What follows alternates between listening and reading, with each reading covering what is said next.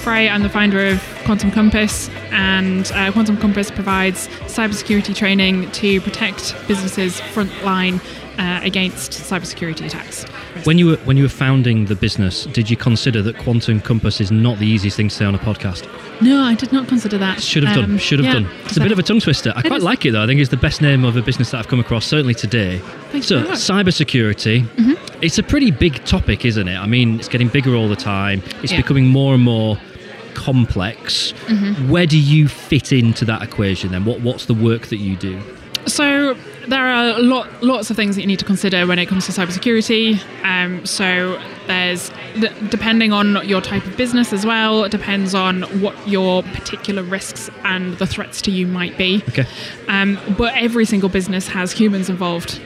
And it's humans that are typically the weakest links. So hacking and cybersecurity crime or cybercrime comes from humans at the end of the day. It's caused by humans, which means that it's a human problem. And you can put in whatever technical solutions you like, but at the end of the day, the most important thing is making sure that it's your humans who can react and respond appropriately. So actually the biggest risks to all businesses pretty much come from things like phishing.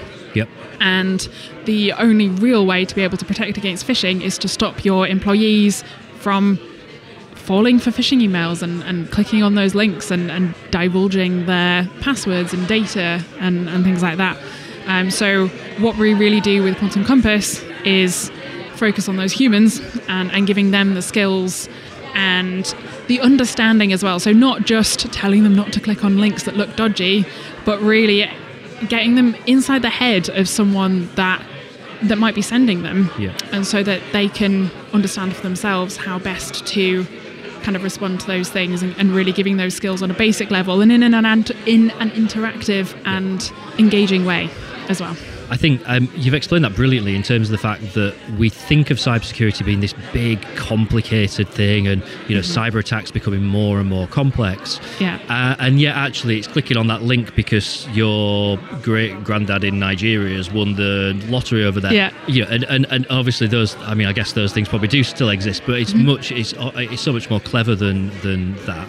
Yeah. And I can kind of sympathise with people who fall victim to this stuff because they are really clever, aren't they? The way that these emails and stuff now look, particularly like the ones from banks and some of the text things and some of the WhatsApp things that are like super clever, really well thought out.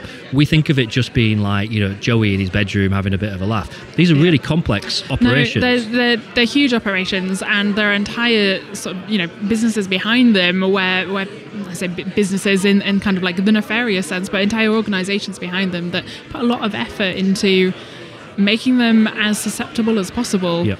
And all it really takes is one person to fall for it as well. If you've got 100 employees, it doesn't matter if 99 of them don't fall for it. Yeah. All that really matters is that one employee that does fall for it. Absolutely.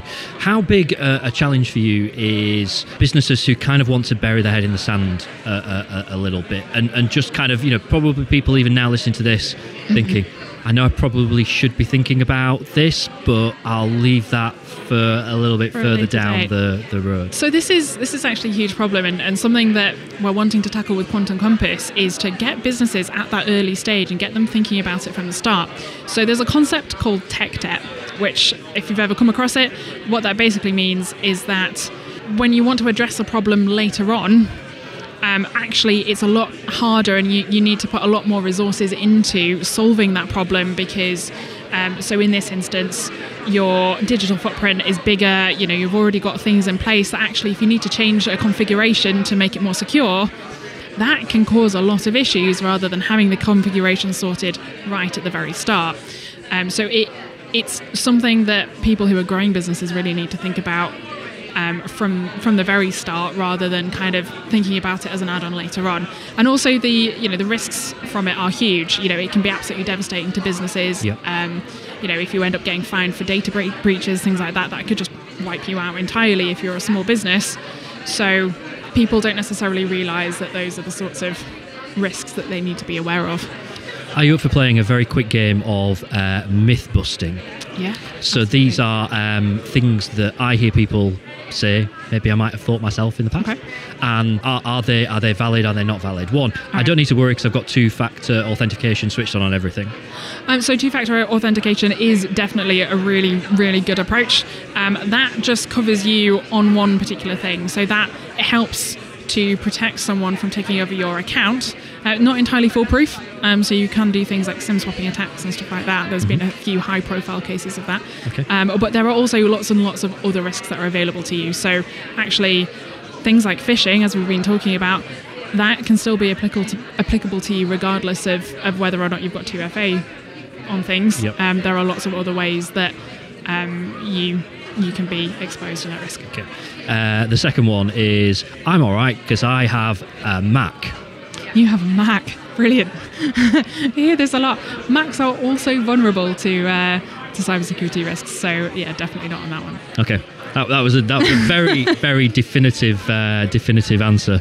Well, all my files are safe because they're all stored in the cloud. Okay, so this is quite an interesting one. Having things stored in the cloud is really helpful from a data backup perspective. There's still a risk that your account can be taken over. There are huge risks. In fact, there's been some high-profile cases with celebrities a few years ago where their Gmail accounts were hacked, and they got access to all of their photos that had been automatically backed up to Google Photos, including some ones that they definitely did not want shared. Yes, I remember that bit particularly. Yeah. To a certain extent, they just didn't really realise what they were getting backed up in the cloud and didn't anticipate that could be a risk to them. Yeah, okay. I feel like we could play this game for the rest of today. We better stop there, but it's been really interesting to chat. Final thing, just if there's anyone listening that thinks, right, okay, I want to find out more about your services, want to find out more about what you do, how do people get in touch? Best way to get in touch at the moment, find me on LinkedIn. So Frey Wilson, that's Frey Wilson on LinkedIn. You can find Quantum Compass on LinkedIn as well, or you can email me at quantum.compass@outlook.com. Brilliant. Thank you very much for your time. Thank you.